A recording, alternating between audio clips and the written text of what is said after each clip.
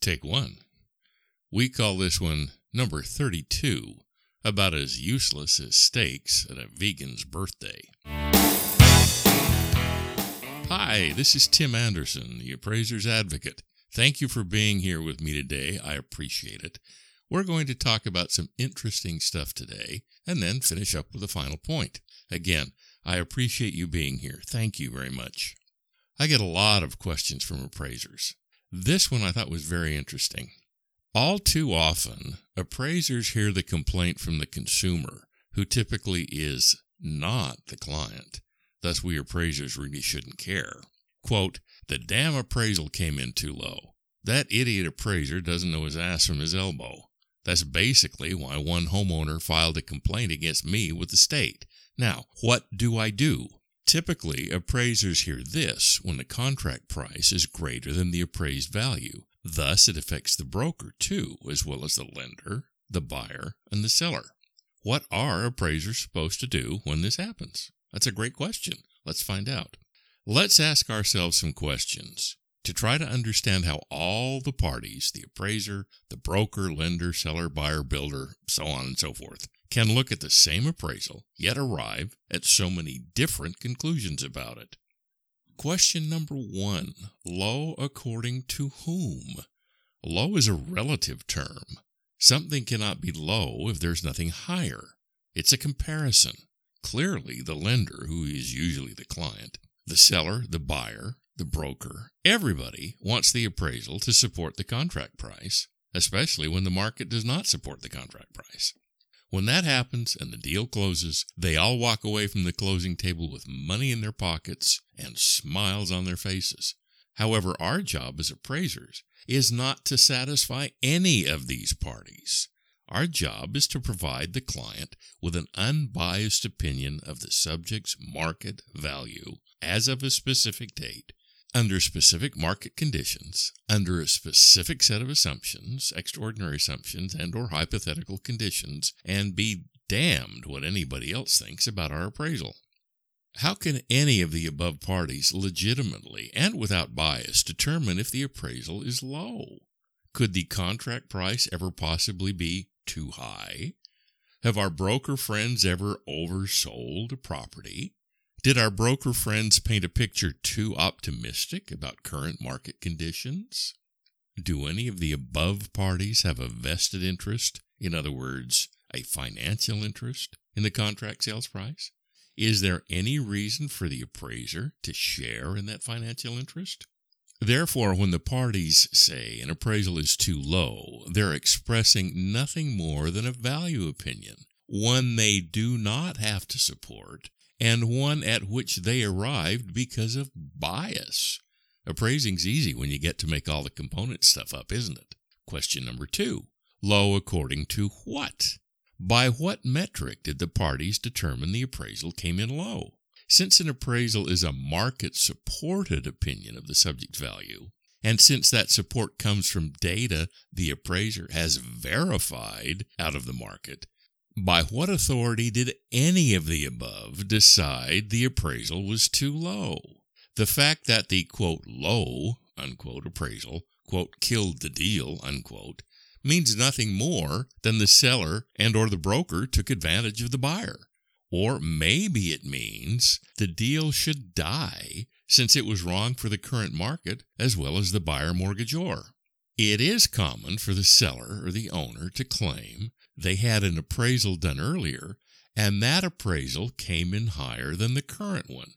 Okay, produce that previous report so the appraiser can subject it to scrutiny and possibly a proper standard 3-4 review. Why is everybody assuming the previous appraisal is correct while the current appraisal is somehow wrong? Do the sellers and the brokers really think that we buy into that the last appraisal was higher so your appraisal is wrong crap? Hint, no, we don't. So when the parties hold the low appraisal to some higher indicator of value, why do they assume the higher value is correct while the low appraisal is somehow flawed? Question number 3. What if the broker or the lender or the neighbor or the builder or the guy driving down the street told the homeowner what his or her house was worth and it is worth more than the appraised value. Unfortunately, our brethren in the brokerage community do not have a clue what market value is. Granted, they may know prices, but market value is a term of art with which they are either ignorant or which they flagrantly refuse to understand and accept. Further, would it be cynical for an appraiser to say that a broker might overlist a house just to get the listing? You can gasp in surprise at that question. Would it be cynical for an appraiser to say a broker would then beat on the seller to take the first offer that comes in, even if it's nowhere near the listing price? Real estate brokers are trained salespeople. They live from commission to commission. It is their job to sell the house for the highest possible price, its market value notwithstanding. Brokers sell one house at a time. They don't eat if they don't sell. There's no pressure there to do whatever is necessary or unethical to get that listing and that sale. We appraisers, on the other hand, are trained analysts, a higher calling. Appraisers don't sell anything. To get paid, we exercise our professionalism and from market data form value conclusions. Brokers are paid to do. Appraisers, however, are paid to think, both critically and systemically, and then, from that thought, synthesize a value for the property under appraisal. Appraisers measure markets to notice and interpret trends. We don't care that the house sold for $100,000 if that sale and purchase involved the seller carrying back a 100% mortgage at 1% interest payable quarterly for 98 years, therefore had a cash equivalent price significantly below $100,000. Via critically understanding that sale and purchase transaction, in other words, via its analysis, we appraisers also understand the cash equivalency calculations by which we discover the market value of that transaction, not merely its sales price. Appraisers are, or are supposed to be, the real estate market's adult supervision.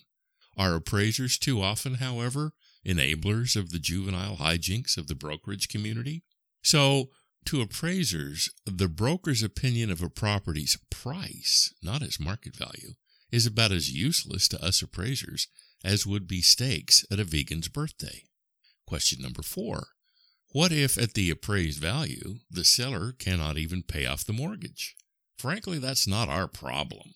Indeed, that may be the fault of a previous appraisal or a previous appraiser surrendering to the seller's influence, the lender's influence, or the realtor's pressure to make the previous deal work. Had the previous appraiser exercised proper ethics in appraisal practice and come in at the property's true market value, not the broker's contract price, this problem would likely not exist. So don't blame the current appraiser. Blame the previous one, as well as the seller, the lender, and the brokers in the deal for pressuring the previous appraiser. Question number 5. The minds of the buyer and seller have met at $450,000. Isn't that what the property's really worth? No, that's merely the price the parties agreed on, with a lot of help from the broker who, as you'll remember, gets paid solely on commission. However, it is not necessarily the property's market value, despite the fact it's the property's price. The two numbers may be the same, frankly, but the concepts, the definitions, the very ideas are canyons apart. It is the appraiser's job to measure and quantify market value, not contract price. True, the contract price may go a long way towards supporting the property's market value, but contract price and market value are not the same concept, never have been, and never will be, despite what our brethren in the brokerage and lending communities insist, and sometimes insist quite loudly. Appraisers are aware that, while they owe a duty of honesty, etc., to the client, they do not represent the client as would an attorney, nor, therefore, are they to advocate for the client or any party to the transaction, for that matter. To advocate for anybody in the transaction would indicate a bias favoring the client or whoever on the part of the appraiser. To evidence bias also means the appraiser has abandoned his or her duty to objectivity, impartiality, and independence. At that point, they're essentially brokers who have no such ethical requirements. So, when appraisers hear the complaint that the, quote, damn appraisal came in too low, unquote, about all we can do is empathize with the other party's positions. Assuming the appraiser did not make an error, which is a possibility, really, then the other party's position that the appraisal is low has no market support whatsoever. It's their biased, unsupported, and therefore worthless opinion.